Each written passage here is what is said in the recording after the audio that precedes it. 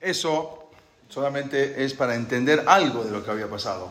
Algo de los milagros impresionantes que uno no puede comprender cómo sucedieron las cosas, cómo Akadosh Baruj Hu estaba ahí. En una ocasión había un rab, lo cuenta, un rab de una keilá en Estados Unidos. Él contó lo siguiente: en su keilá había una pareja de gente mayor que solamente venían en Yom Kippur al Knis. Solamente venían en Yom Kippur. Y ellos contaron, esta pareja, que tenían un hijo único y siempre les dolía a ellos, sufrían porque este hijo único estaba prácticamente asimilado. Todos sus amigos eran gentiles. Y por lo tanto estaba totalmente desconectado del judaísmo. Pero ellos no eran tampoco la gran cosa, ellos solamente venían Yom Kippur. En una ocasión el padre se enteró que su único hijo se enroló en una academia militar de Estados Unidos, de las principales academias militares en Estados Unidos. Eran academias para generales de alto rango. No aceptaban a cualquiera en esa academia. Por lo tanto, los padres sabían que aún más ahora ya estaba perdido totalmente el hijo, porque ahí no había Yehudim, no existía Yehudim, no había nada, ya se daban totalmente al hijo por perdido. Le contaron estos al rab: ¿qué puedo hacer el rab? ¿Qué puedo hacer? ¿Hacer una academia militar en otro estado?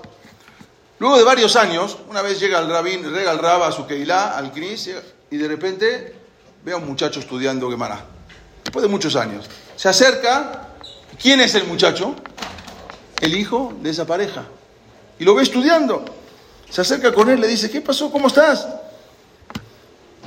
Yo te hacía general ya en la academia militar, si te fuiste varios años allá, ¿qué haces acá? ¿Regresaste en Teshuvá? El joven le dijo: sí, regresé en Teshuvá. ¿Quién te regresó en Teshuvá? ¿Jabad? No, ¿qué Jabad? Ahí no había ni Jabad, no hay nada, no había ni un Yehudí. Y entonces, ¿cómo hiciste para regresar en Teshuvá? El que me regresó en Teshuvá fue el general, el maestro, el profesor, que era uno de los generales de la academia militar. ¿Cómo puede ser? Le contó que una de las materias que tenían en la academia se llamaba estrategias militares. Y ahí les enseñaban todo tipo de estrategias militares, cómo vencer al enemigo en Estados Unidos. Y ahí, en la historia de esa materia, traían todas las estrategias militares, la que usó Alejandro Magno, la que usaron el rey Darío, desde esa época hasta hoy en día. Iban estudiando en un curso todas las estrategias militares. Esa era una de las materias que tenían. Después de varias clases, al final termina ese curso. El último día, cuando termina la materia, me acerco con el profesor, que era un general muy importante. Dígame, profesor, ¿usted es antisemita? El profesor le dice: ¿por qué me estás diciendo eso? Porque usted contó todas las estrategias militares, pero nunca contó ninguna estrategia de todos sus cursos que dio. Ni una vez habló del pueblo, de la estrategia militar de las FDI, del Tzal. ¿Cómo puede ser? Por lo menos nómbrela. Pero ni siquiera... Yo escuché que la guerra de los 6 días fue una estrategia militar impresionante. ¿Por qué no la mencionó? Usted es antisemita. Por lo que entiendo, que me estás preguntando, tú eres judío, ¿no? Sí, no llevo el judaísmo, pero yo soy judío.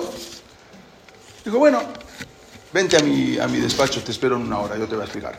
Bueno, el muchacho llega al despacho, se sienta: siéntate por favor.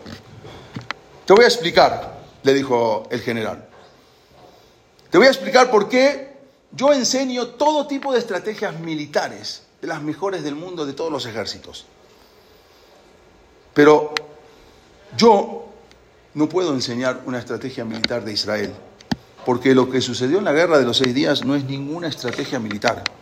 Lo que sucedió en la guerra de los 6 días es algo anormal, es algo sobrenatural. ¿Qué te puedo enseñar de la guerra de los 6 días? Si todo lo que te diga no es... Yo no vengo a enseñar milagros a esta academia.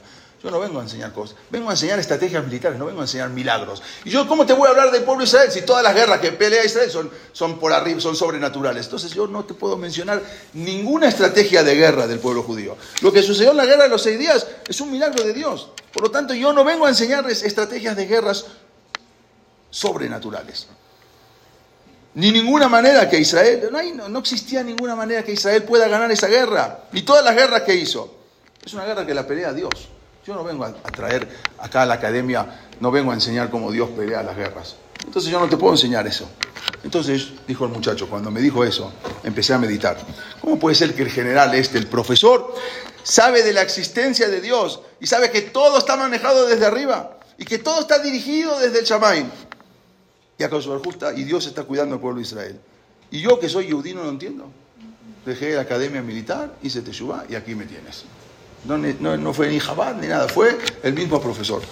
Todo lo que nosotros vemos, pensamos que nosotros manejamos. Nosotros no manejamos nada, no hacemos absolutamente nada. Pero el problema fue que cuando ya, después de la guerra de los 6 días, después de escuchar eso en el mundo, Israel se hizo una potencia mundial. Y ahí empezamos un poco a cambiar la mentalidad. Y empezamos a pensar, cogí, pero se enviarí. Mira el ejército que tenemos. ¿Quién se va a animar ahora a pelear contra Israel? 7, 8 ejércitos, los acabamos. No teníamos prácticamente similitud con el otro ejército. Venían con armas sofisticadas de Rusia. Nosotros teníamos armas usadas. Ganamos la guerra. ¿Quién se va a querer enfrentar con nosotros? Cogí, veo se enviarí, nuestra guerra, nuestro Sahel, nuestro ejército, todo lo tenemos. Y otra vez los árabes no se quedaron ahí. Y así como en el 48 se empezaron a armar para guerrear en el 67, en el 67 se empezaron a armar para guerrear en 1973, en lo que se llamó la guerra de Yom Kippur. Yo les voy a hacer una pregunta. Una vez la hicimos. ¿Alguien sabe en qué año fue la guerra de Yom Kippur? Lo acabo de decir, 1973. ¿Cuántos años después de que se levantó el Estado de Israel? 25 años. ¿A qué hora fue la guerra? Bueno, ¿a qué hora empezó la guerra? Bueno, vamos a ver. El ejército de Israel, basándose en la espectacular victoria de la guerra de los 6 días, subestimó terriblemente a los enemigos. ¿Quién se va a animar ahora a pelear contra Israel? Sin embargo, Israel no tomó en serio a los oponentes y empezaron a levantarse los enemigos de Am Israel. Y otra vez no se quedaron, empezaron a levantar y a levantar. La guerra de Yom Kippur fue una guerra muy difícil. Fue una guerra que marcó un antes y un después. Ahí fue totalmente difícil. Pero ¿cómo se llegó a la guerra? Después de la guerra de los 6 días, Israel tomó el control de nuevos territorios. Vean todos los territorios que ganó Israel. Todo eso que ven con naranja no era territorio de Israel. Lo ganó en la guerra de los 6 días. Entonces, se le encomendó ahora a las fuerzas de Israel la vigilancia de una extensa frontera en la parte sur, que se llamó la línea de Bar-Lev. Bar-Lev era toda una línea que hicieron unas fortificaciones para que no se crucen los egipcios. Y estaban tan confiados que nada más mandaron 400 soldados reservistas a que cuiden la línea de Bar-Lev. No necesitaba ya quién se va a animar a pelear contra el pueblo judío. Entonces, pocos años después los árabes, después de haber sido humilladamente derrotados, los países árabes alrededor de Israel intentaron ahora recuperar todos estos territorios que los habían perdido. En 1972, los ejércitos de Siria y Egipto se habían recuperado por completo de ese duro golpe. Se armaron de nuevo, compraron un arsenal moderno, fundamentalmente de Rusia, que les volvió a surtir todo un arsenal. Era el mayor proveedor. Se armaron con los mejores aviones, unos de los aviones muy modernos, los MiG, tanques, misiles aéreos, misiles teledirigidos, todo era lo mejor, se empezaron a armar con todo. La guerra, entonces, fue lanzada un ataque de sorpresa en el día más kadosh de Am Israel, el día de Yom Kippur. Una guerra conocida esa como la guerra de Kippur. Israel estaba vencida, salió en todos los periódicos, todo el mundo. La guerra fue algo impresionante, aplastante, la guerra de los 6 días. ¿Quién se va a animar ahora a enfrentarse a Israel? 25 años después se declara otra vez la guerra. Ese día era el día de Yom Kippur. Solamente Israel no estaba preparado. Había 400 reservistas ahí en el sur con Egipto, poquito acá. Estaban muy seguros de que no iba a suceder absolutamente nada. Ese día, el día de Kippur, 1973, todo Israel estaban ayunando. Esto es la línea de Bar-Lev, lo que habían hecho, porque el general Bar-Lev fue el que mandó a hacer toda esta línea. Entonces, ahí Israel estaban preparados, supuestamente. Mientras todos estaban ayunando el día de Kippur, 100.000 soldados egipcios se meten por la línea de Bar-Lev. 100.000 contra 400 reservistas. Impresionante. 100.000 soldados egipcios, ahora pelear contra 400 reservistas que estaban cuidando ahí, y ni siquiera eran soldados, eran reservistas. Eso era desde el sur.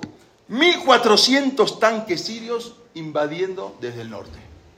O sea, ya la guerra ahora era 1.400 tanques de guerra sirios, de los más sofisticados, desde el norte, y los egipcios desde el sur. Aunque en cada guerra, en verdad, sobrevivir es un milagro, es un nes para Israel. Esta guerra fue el nes más grande de todas las guerras, más que la guerra de los 6 días.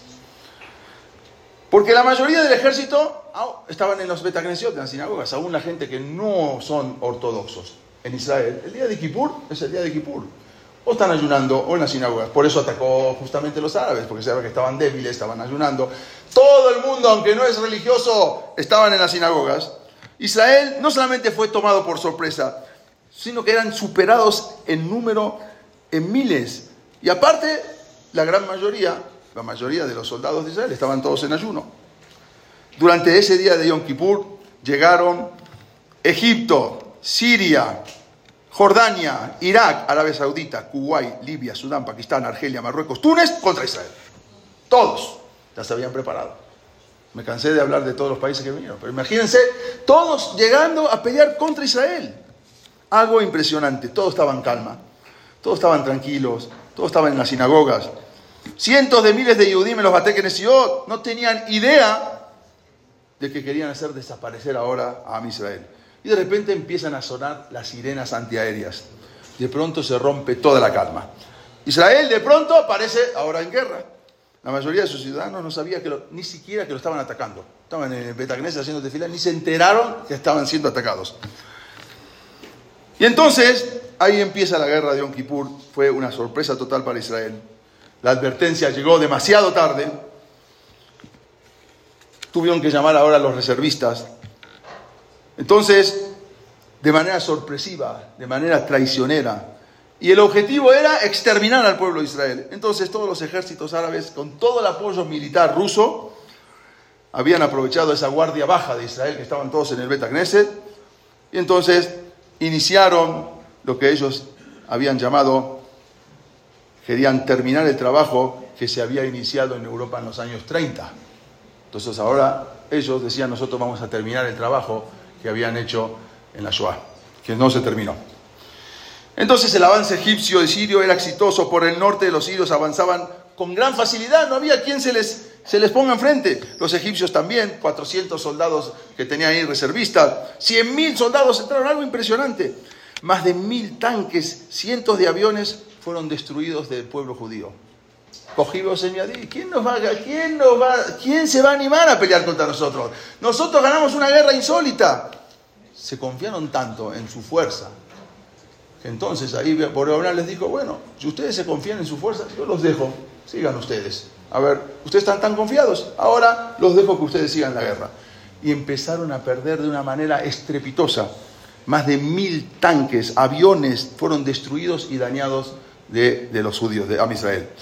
Entonces, el ministro de Defensa, Moshe Dayan, que cuando vio todas esas grandes pérdidas de la fuerza aérea, del cuerpo blindado, él había dicho lo siguiente, él dio una conferencia, dijo, ¿de qué tiene miedo mi corazón? Que al final el Estado de Israel no va a tener armas suficientes para defenderse. Eso sí, tengo miedo de ese. Vamos a defendernos 1 o 2 días, entonces ya después no vamos a poder. No tenemos suficientes tanques, no tenemos suficientes aviones, no habrá nadie capaz de defender la tierra de Israel. Ese es mi miedo. Moshe Dayan era un judío secular, no era un judío ortodoxo. Él no pensó que Am Israel no nos regimos bajo las leyes de la naturaleza, como los demás pueblos, sino que tenemos otra conexión con Akadosh Baruj Hu. Él no sabía en esa emuná y ese bitajón. Él se quedó con Cogí Beosem Yadí, él se quedó con mi fuerza es la que va a ganar.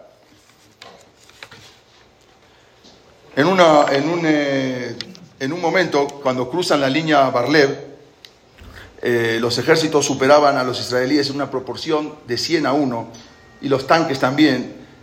Enseguida, 8.000 soldados egipcios de un ejército de 200.000 fueron los que se adentraron más hacia donde estaban los 451 soldados israelíes, eran los que defendían en ese momento. No había manera de defenderse, el ejército de Israel los agarraron, ya era la amenaza de existencia, no había manera que Israel pueda en ese momento, como estaban desprevenidos y todo lo que ocurrió. Y también en los altos del Golán, también era muy difícil. Había un rab muy famoso, la Yeshiva Parte 2, Rabbi Yehuda Satka, seguramente muchos lo escucharon. Rabbi Yehuda Satka en ese momento dijo lo siguiente: los árabes pensaron que con ese ataque sorpresa nos tomaron a todos desprevenidos, nos tomaron a todos en inferioridad de condiciones y no estábamos preparados, pero no se dieron cuenta que ese día era el peor momento para atacar a Israel, porque en ese día todos somos Kedoshim. En ese día, ese día se le perdona la sabonota a todos, afilo a los que no vinieron al Knis. Entonces atacaron el día más Kadosh. Ellos pensaron, este es el día, atacaron el día más sagrado. En este día, afilo el Yehudí más alejado tiene un iruhur, un poquito de pensamiento de Teshuvah. En este día todos somos Sandikim, porque este día se perdona la sabonota. Estás atacando a todo un pueblo Sandikim. Es el peor día que podías atacar. Y eso fue lo que realmente nos defendió, porque el ejército de Israel estaba acabado. Pero el ejército de Israel tiene pautas diferentes con los demás ejércitos. Los ejércitos del mundo, en las historias de los ejércitos del mundo, cuanto más gente se juntan, cuanto más soldados, cuanto más armas, es más fácil que uno gane.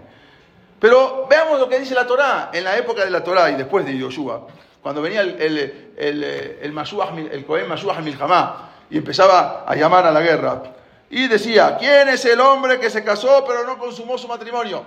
Que se vaya a su casa. ¿Quién es el hombre que construyó una casa y no hizo Hiluj Habayit? Mi ahí ayer baná Bayit de lo janejó. A su casa se iban. O sea, en lugar de sumar, restaban. En un ejército, cuando uno quiere ganar, suma. Cuanto más combatientes. Israel no, al revés. Vete a tu casa, tú vete a tu casa, tú vete a tu casa. Mi Aish dice: ¿quién es el hombre que plantó un viñedo y todavía no comió de su fruto? Yo, váyanse a su casa. ¿Qué pasó? Por plantar un viñedo, vete a tu casa. Y de repente lo peor, la última, la más insólita. Mi Aish ayaré veraja levab. ¿Quién es el que tiene miedo? Yo, vete a tu casa. ¿Qué pasó? En lugar de sumar, restaste. En lugar de traer más soldados, mandas a todos a la casa. ¿Qué está pasando? ¿Por qué el que tenía miedo tenía que irse a su casa? Para que no desmoralice el corazón de sus hermanos. Porque el miedo es muy contagioso. Entonces el miedo puede contagiar. Entonces tú tienes miedo, le contagias al otro y se va. Dijo sobre esto Rabbi Yossi Galilí. Ama Rabbi Yossi Galilí. No es el miedo de las espadas que es el que se iba a su casa, sino, ¿quién es? Ayaré me averoche belladó, dice en la Gemara, el que tiene miedo, el que tenía miedo porque tenía abonot. A eso se refería. ¿Quién tiene abonot? Yo, vete a tu casa. Se iban todos. ¿Cuántos quedaban que no tenían abonot? En lugar de sumar, se restaba. Akadosh Baruj Hu es Rab Leoshia. Akadosh Baruj Hu puede salvar mucho o puede salvar tanto. Rabbim, Beat Beatim, eso no viene. Es Akadosh Baruj Hu, él se encarga. Que sean Sandikim, lo demás se encarga Akadosh Baruj Hu. Entonces se fueron todos. Y esa es la emuná de Am Israel. En la época de los Maskilim, en la época de la Escalá, había mucha gente que se burlaba de Am Israel, de los mismos Yehudim. Entonces se inventó también, hacían en Lituania, en Vilna, en muchos en Polonia, ya se había inventado el teatro. Entonces los mismos Yehudim, ellos hacían obras de teatro.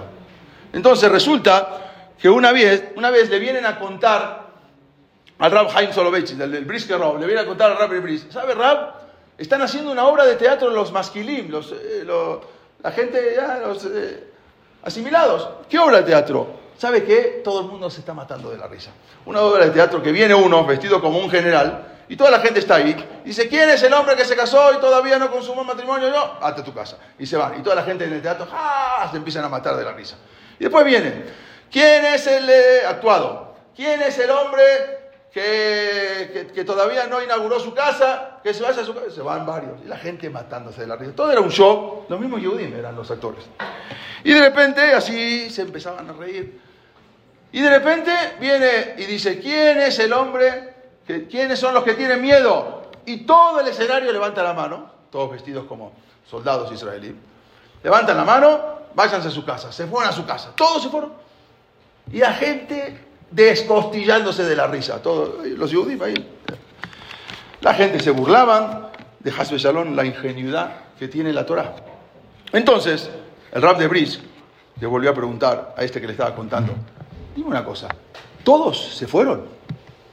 ¿No quedó nadie? Digo, sí, Rab, se fueron todos. Y le volvió a preguntar al Rab de Brisk, ¿estás seguro que todos se fueron? Dice, a ver, yo no sé que usted, yo no sabía que usted está tan interesado por el libreto de una obra de teatro. Rab de Brisk está preguntando por la obra de teatro, por el libreto el guión, quién fue el guionista, ¿qué pasó? Tan interesado está en la obra de teatro. ¿Pero estás seguro que se fueron todos? No, la verdad se quedaron 2 actores. ¿Cómo eran? Un actor tenía peot, se puso peot, barba, sombrero, y tenía un cartelito que decía Shagat Aryeh, en un ramo muy importante. Otro actor, el segundo, también con peot, barba y todo, y tenía un cartelito que decía no da viuda. Esos son los 2 que se quedaron. Esos son los 2 que se quedaron, ¿sí? Todos los demás se fueron, se quedaron 2 soldados. Ok, le preguntó el Rab de Brisk, ¿y cómo seguía la obra? ¿Cómo seguía la obra? Acabó, la obra terminó. ¿Qué pasó? ¿Usted está tan interesado en la obra, de cómo seguía la obra, el guionista? ¿Qué pasó? ¿Por qué están tan interesado? Ahí terminó la obra. La obra tenía la gente matándose de la risa en las butacas, riéndose de todo, burlándose de lo que dice la Torá. Dice, pero el Rab le dice, pero perdón, ahí no termina la obra. La obra está incompleta. La obra tenía que haber seguido. Si hubiese seguido la obra, hubiésemos podido presenciar cómo el Shagat Aryeh y el Nodá Viudá ganaban la guerra, entre ellos 2 solos. Lástima que el guionista no siguió la guerra, porque la guerra se gana con emuná. Lástima, dice el Rab de Brisk, que no siguió la guerra. Y así fue realmente que los árabes atacaron en un momento que todos éramos tzadikim. El peor momento para atacar era Yom Kippur, porque en ese momento todos son tzadikim. Todos en Israel hacen ayuno el más alejado. No se les ocurrió mejor momento que atacar. Aparte, naturalmente, ir a buscar a los reservistas a cada casa es difícil. En cambio, iban al Bet Knesset, y ahí tenían 80 reservistas y entonces llamaban mucho más rápido. Fue mucho más rápido llamar a los reservistas que ir casa por casa, que encontrarlos a todos en el Bet Knesset, porque aún el más alejado estaba en el Knis. Entonces, no contaban también con eso. Hoy en día, si nos ponemos a pensar, hay 15 millones de judíos. Y siempre los árabes quieren sacar al pueblo de Israel. Los quieren sacar de Israel. Hay 450 millones de arabim en el mundo. 450 millones de arabim. Contra 15 millones. Y ni siquiera los 15, en Israel solamente hay 7. ¿Qué pasó? Tíralos al mar. ¿Qué pasó? ¿Por qué no puedes 450 si tanto quieres sacar a Israel? Saca los 450 millones de arabim. ¿Qué pasó? ¿Por qué? Porque hay una Homat Esh, hay una barda, hay una muralla de fuego, que esa no lo ven. No son los que ponen estos que sí, esto lo mandó a Kadosh Baruj Hu, pero hay una muralla de fuego que mandó a Kadosh Baruj Hu. Hay un bloqueo que mandan del Shamayim, hay una mano que está conteniendo toda esa avalancha que quieren entrar. Pero ¿qué pasó? ¿Cómo fue un poco la guerra de 1973? Resulta que en el norte había un muchacho, se llamaba Zvika Grengol, tenía 21 años, él estaba en ese momento, no era religioso, pero estaba en el Bet Knesset, y se fue a su casa haciendo ayuno, y de repente escuchó un inesperado sonido de los aviones. Pasaban los aviones, qué raro, aviones, entrenamientos judíos, en Yom Kippur, en Yom Kippur no había entrenamiento, no iban a hacer ningún entrenamiento, no puede ser. Y entonces se entera de que había un doble ataque, como dijimos, por el sur y también por el Golán, por el norte.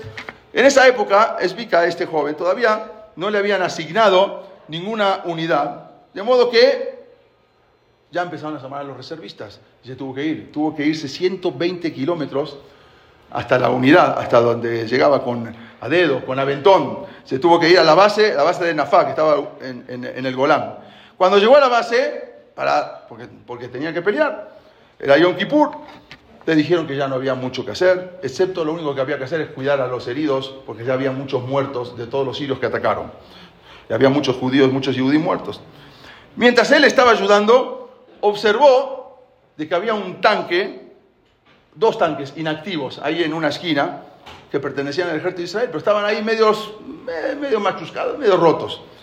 Se comunicó por radio con el cuartel central, le dijo que él tenía un tanque y solicitaba permiso para ir a combatir. Se subió al tanque, reparó un poco las averías que tenía el tanque y se formó un pequeño escuadrón básico y ahí emprendieron el viaje en la noche. Poco tiempo encontraron un tanque sirio a 20 metros de distancia, no se habían dado cuenta, abrieron fuego y destruyeron el tanque sirio. Pero también en ese ataque su mismo tanque se averió. Entonces tuvo que regresar, mandó el tanque de regreso y agarró un segundo tanque que venía con él y siguió solo. Avanzó en la soledad, avanzando, algo impresionante. De repente ve en la oscuridad que vienen cientos de tanques sirios, era de noche. De repente él sigue avanzando solo con su tanque y a lo lejos ve que vienen cientos y cientos de tanques sirios. Entonces, en ese momento le preguntan, los sirios empezaron un ataque, empezaron con 600 tanques, después siguieron con 1400 tanques que le habían enviado también los rusos. Entonces este Zvika se comunica con el general y le dice, se comunicó por radio para ayudarle, para comentarle, y le preguntan, bueno, ¿cuántos tanques tienen ellos? Él dice, no, mi situación no es buena. No le pudo comentar, no le pudo decir cuántos tanques porque podían haberlo escuchado. En ese momento, ni el comandante que escuchaba por radio tenía idea de que él estaba solo. Pensaba que venía con un montón de gente, pero era un solo tanque yehudí israelí contra todos los tanques que venían en ese momento de Rusia. Él estaba totalmente solo, pero dijo, aprovechó la oscuridad. ¿Qué hacía? Empezó y de repente se enfrenta a toda la columna de tanques sirios y él empieza a hacer zigzag. Entonces cuando empieza a hacer zigzag y ven luz acá, entonces pensaron que había miles de tanques judíos, porque ven luz acá y ven luz acá, entonces hacía todo zigzag. Entonces los sirios pensaban que había muchos tanques, porque veían luces de acá para acá, pero era un solo tanque. Se iba moviendo de esa manera y a la vez hacía creer que había muchos más tanques judíos. Logró destruir 10 tanques enemigos y eso hizo que se replegaran todos los tanques sirios. Durante 20 horas, este joven, Zvika, estuvo disparando a donde sea, a toda la línea de combate. Por momentos estaba solo, por momentos luego vinieron otros tanques a ayudar, los israelíes. Sin embargo, aunque él estaba totalmente solo, Israel no contaba con nadie, y los sirios contaban con tanques que tenían visión nocturna, y él no tenía absolutamente nada, era un tanque viejo. En un momento le dieron a su tanque, se empezó a incendiar, se sale del suyo y se va a otros que venían con él, que los alcanzaron. Al final, en un momento, él contó, dijo, no tenemos opción, los rodearon, no tenemos dónde escapar. Él dijo, después contó, a veces yo sentía, ya, dispárenme de una buena vez, ya, ¿para qué? No tenía miedo de morir. Lo que sí tenía miedo era de fallar a Israel.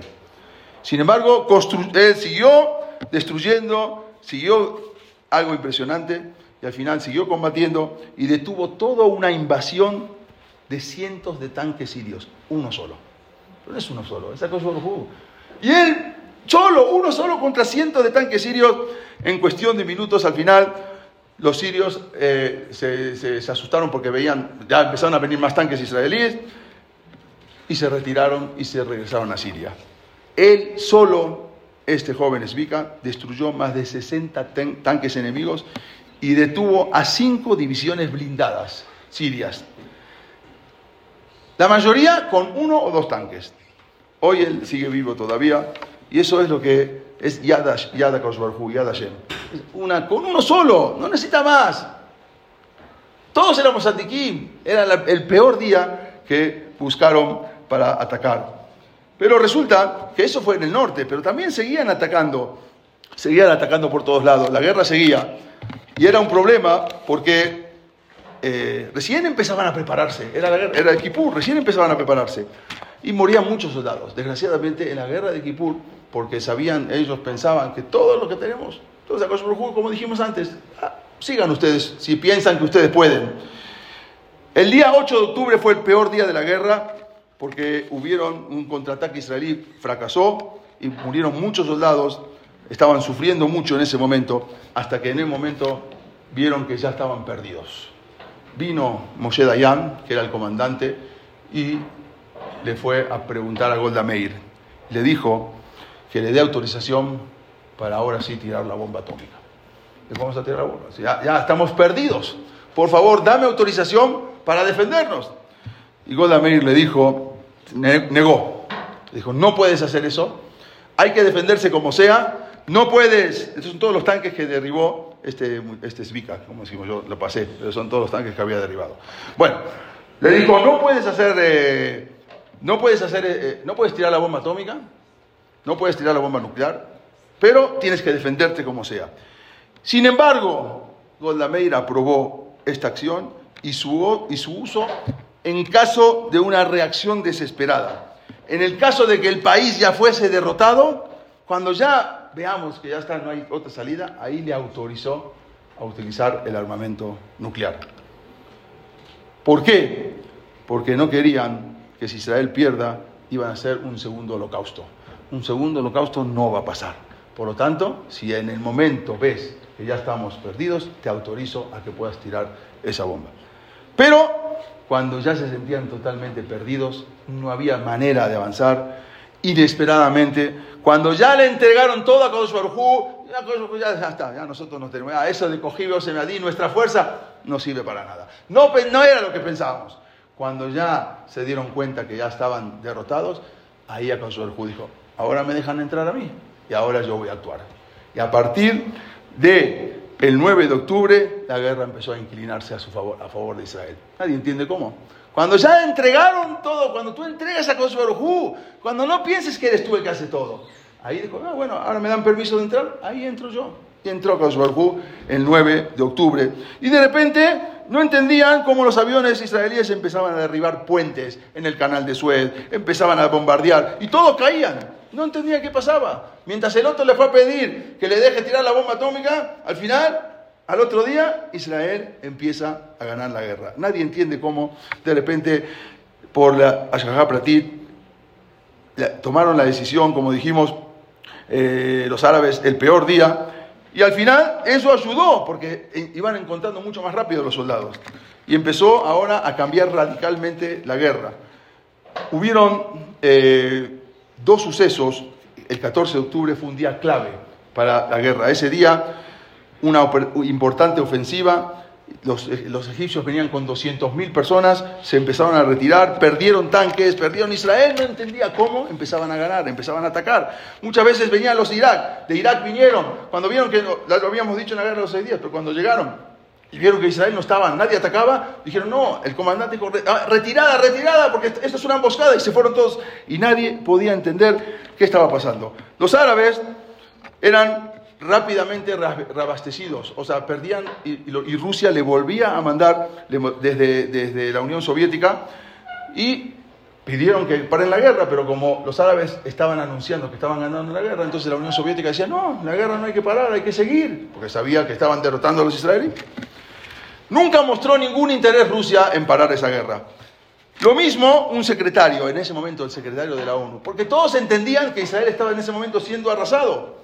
Y esto los israelíes empezaron a hacer sus puentes, empezaron a avanzar en la península del Sinai. Resulta que el secretario de la ONU, en ese momento, se llamaba Kurt Waldheim. Y este era el famoso secretario de la ONU. Y dijo, no, la guerra tiene que seguir.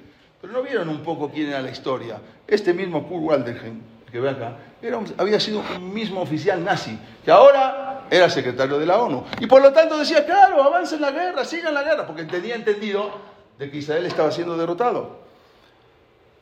Mientras, pilotos, ¿quién se mete también a la guerra?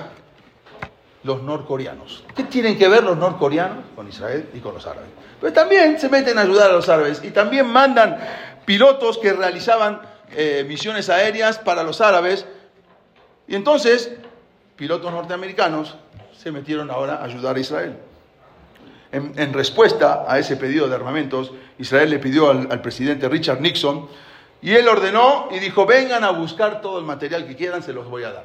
Ahora era 1973. Israel mandó de alguna manera para reabastecerse, para que Estados Unidos le pueda dar. Pero había un problema.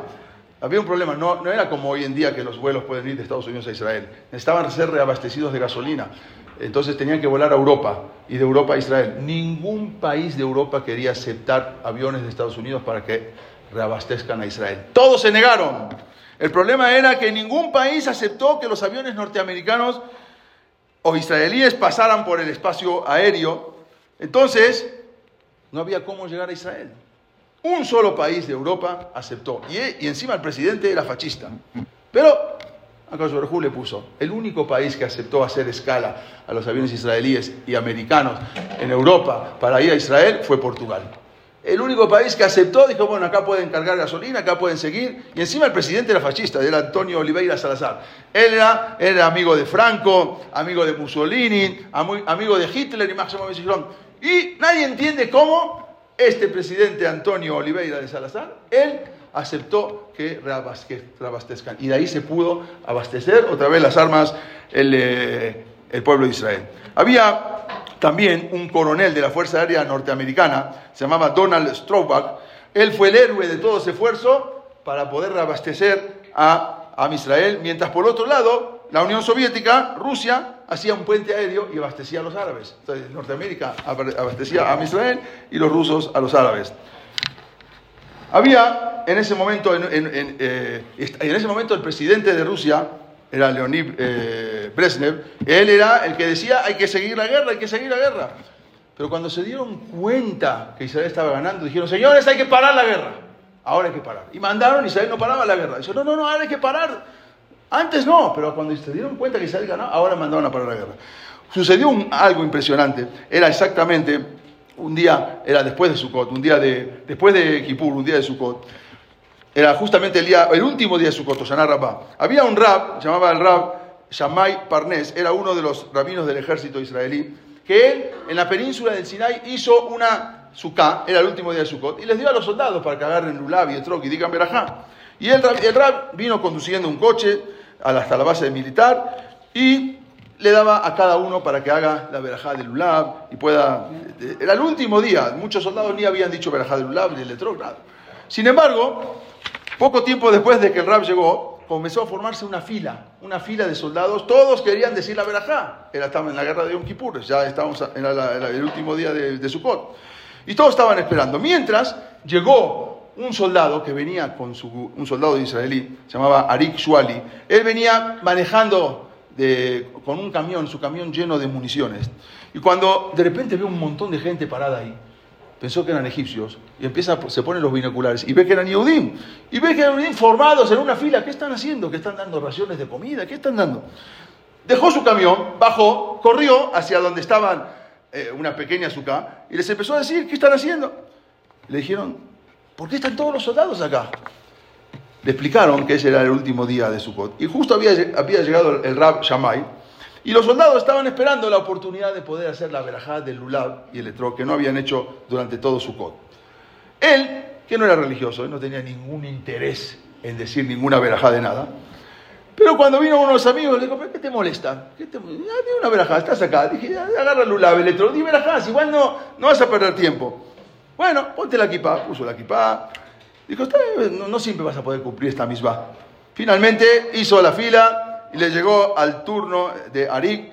En el momento que agarra el lulav y el etrog y empieza a decir la berajá, cae un misil en su camión y explota con todas las municiones que tenía su camión. En el momento que él estaba diciendo la berajá, el vehículo que traía ocasionó múltiples series de explosiones por todas las municiones que llevaba. Fueron de tal magnitud esas explosiones que se formó un cráter, que hasta hoy en día está. Un cráter en el lugar donde le explotaron su camión. Cuando más tarde los israelíes fueron a examinar el lugar donde él estaba, no pudieron encontrar ni siquiera un fragmento de metal de lo que quedó de su coche que traía. Nada, desapareció. Algo impresionante. Pasaron 3 meses, y cuando el Rab ya terminó la guerra, el Rab lee las noticias, una noticia del soldado Arik, que su esposa acaba de tener una niña y la llamó Lulaví a la hija. Bueno, justamente por eso. Y él mismo después, él hizo teshuvá. Una persona que está acá en México me contó que lo conoce, que él estuvo también con él. Para que vean lo que es la Shehá Pratit. Todos eran tzadikim, se les ocurrió el peor día se les ocurrió ir a atacar a Am Israel. Había un comandante, que también es familiar de uno de los que está acá, se llama David Ini, era el comandante del ejército. Y en un evento que pasó a la historia, él estaba justo en el proceso de sacar a sus tropas en el enfrentamiento con el ejército sirio en el norte. Y este comandante David Ini estaba tratando de sacar a su ejército de ahí, cuando se dio cuenta que no podían salir. Todo el campo estaba minado. No había manera de salir donde estaba todo su ejército. Sabiendo que ya era imposible escapar de ahí, no había manera. Solo se necesitaba un milagro para poder salir de ahí con vida, porque donde estaban salían y explotaba todo. No había manera. Entonces, ¿qué hicieron? Comenzaron un poco las tropas arrastrándose. Tenían sus rifles, sus bayonetas, empezaban un poco a tratar de encontrar minas, o sea, iban caminando un poquito así para ver qué pasaba. Hubo un momento que de repente encontraron a un soldado, a varios que empezaron a hacer tefilá en ese momento. Varios soldados parados ahí empiezan a rezar. Y en ese momento empieza a levantarse una tormenta que nunca habían visto en la vida. Una tormenta comenzó a soplar de una manera que los soldados no tuvieron otra cosa que hacer que quedarse agachados hasta que la tormenta pase. Era una tormenta impresionante. De repente pasa la tormenta y se levantan los soldados, se quedan impresionados. Toda la zona se peinó y todas las minas salieron para arriba. Y empezaron a ver dónde estaban ubicadas cada mina y pudieron salir todos los soldados. Cosas impresionantes que a veces ni sabemos qué pasaban. Que el juez dice, cuando ustedes quieren intervenir, intervengan. Cuando ya piensan que ya no hay nada que hacer, ahí ya no hay cojibe o seme, ya no tengo la fuerza. Ahí me invitan, yo voy a participar. Pero mientras ustedes piensan que pueden ganar la guerra, vayan ustedes. Y ahí empezó la ofensiva de Yom Kippur. Ahí empezaron, uno de los comandantes se llamaba Ariel Sharon, que acá lo pueden ver. El comandante, él había iniciado, Ariel Sharon, una ofensiva a través del canal del Suez, asegurando que hicieron unos puentes, cruzaron. El 21 de octubre Israel también pudo recuperar el monte en Herbón, que también se lo habían sacado los sirios. Y así empezaron a hacer una votación de que Israel ya detenga la guerra. Porque antes no querían detener la guerra, nadie, pero ahora sí mandaron a decir que si tienen que detener la guerra. La Unión Soviética amenazó con que si Israel no detiene la guerra van a intervenir. ¿Pero por qué no quisiste detener la guerra antes? Antes decías que no, porque se entendías que estaban perdidos los israelíes. Pero ahora mandó a decir que hay un cese al fuego. Cuando la guerra se definió con victorias de Israel, entonces el presidente de la Unión Soviética, Leonid Brezhnev, habló con el presidente de Estados Unidos. Se juntaron con Richard Nixon en el Consejo de Seguridad para decretar un cese al fuego. Ahora quieren cese al fuego, porque se dieron cuenta que Israel ya estaba avanzando. Fue la única vez que se reunieron, solamente para detener el cese al fuego de Israel, porque ya no querían que Israel siga ganando terreno. Y así, el 24 de octubre, el último ejército de Egipto, que era el tercer ejército, también fue capturado. Entonces ahí resulta que los rusos se meten, y Estados Unidos también se mete, y ahí se podía haber agarrado una tercera guerra mundial, y al final se termina todo y logró evitarse todo el problema. Israel termina con la guerra de Yom Kippur. Pero esta guerra que uno dice, bueno, está bien, ganamos, pero fue una guerra muy difícil. Fue una guerra muy, muy difícil porque murieron muchos Yehudim. Más de 2.700 soldados combatientes, 2.688 para ser exactos, que acá murieron. Un precio muy elevado porque era una nación de 3 millones de personas y murieron 2.700 soldados. Más de 10.000 Yehudim fueron heridos en esos 17 días de guerra. Un dolor, una tristeza.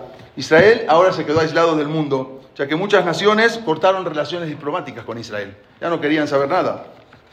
Además, el país ahora, por eso dije antes, es un antes y un después, porque a partir de esa guerra de Yom Kippur, Israel se quedó totalmente dependiente de Estados Unidos. Ahora ya de Israel, antes era solo, ahora dependía de Estados Unidos para poder recibir ayuda militar. Esa sensación, bueno, renunció Golda Meir, renunció Moshe Dayan, renunció todos, porque fue una guerra difícil, una guerra que Israel la ganó, pero costó mucho.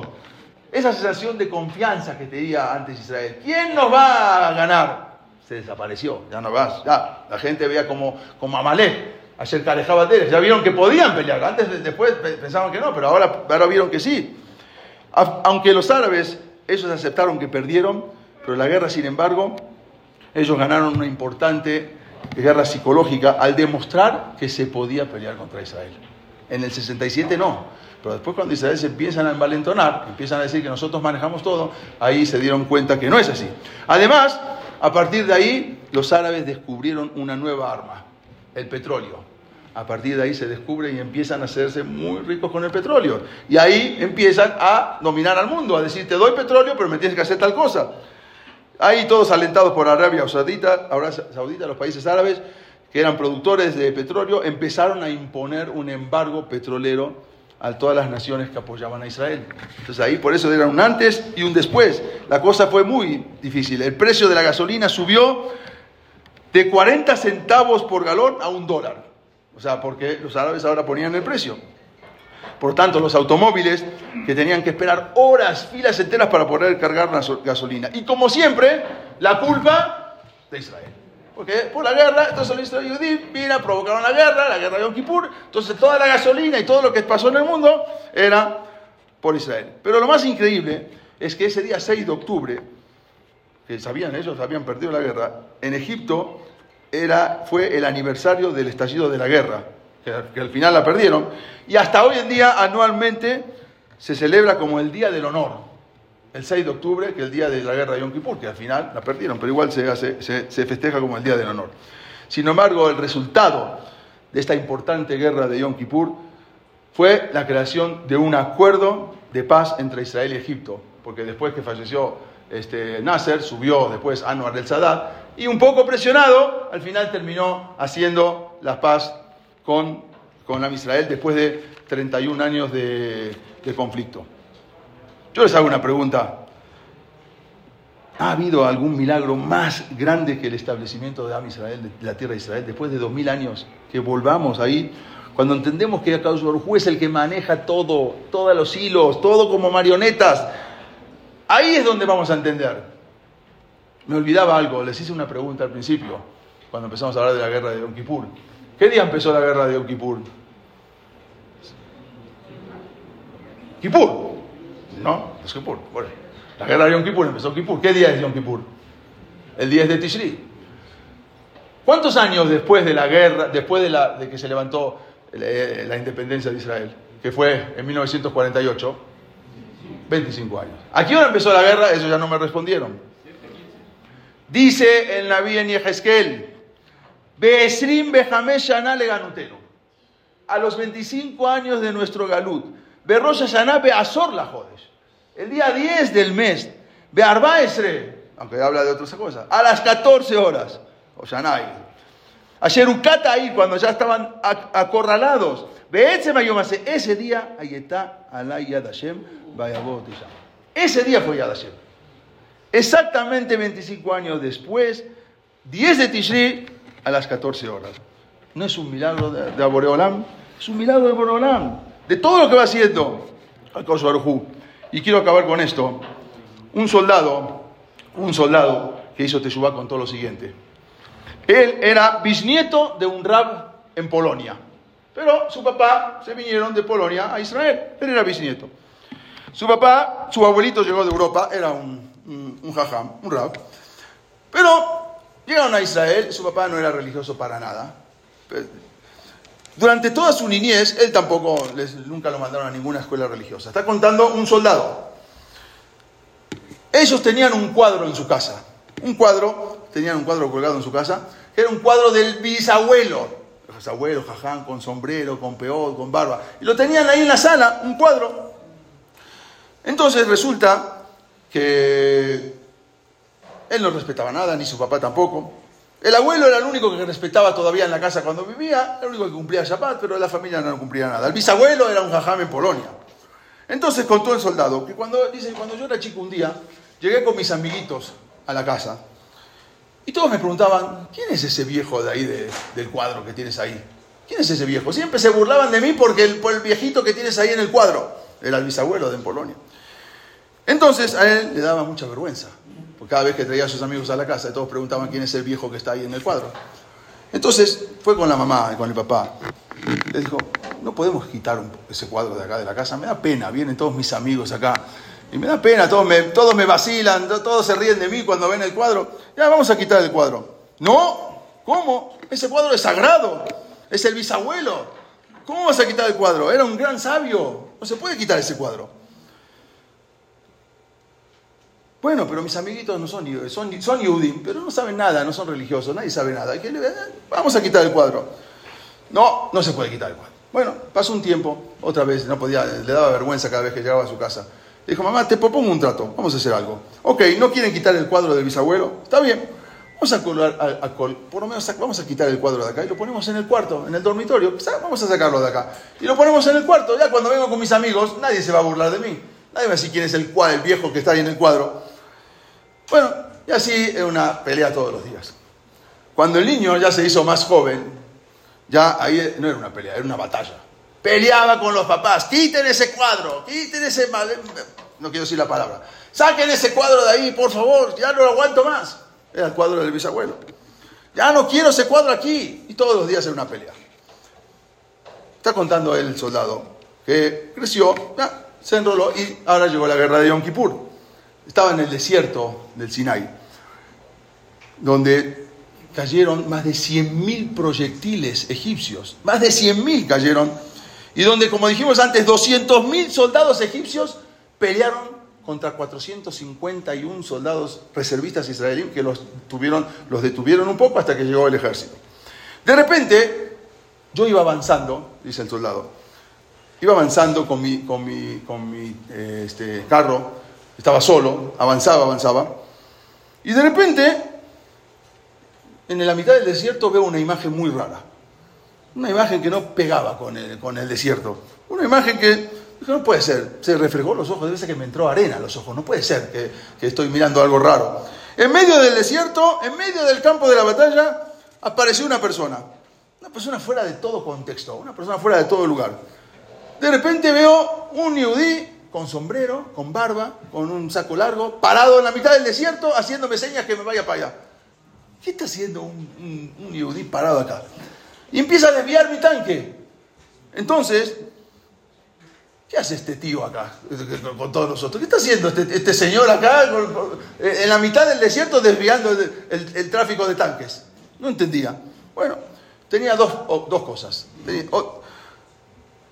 O lo piso, lo atropello y lo piso y sigo adelante, porque esa era la orden era seguir adelante.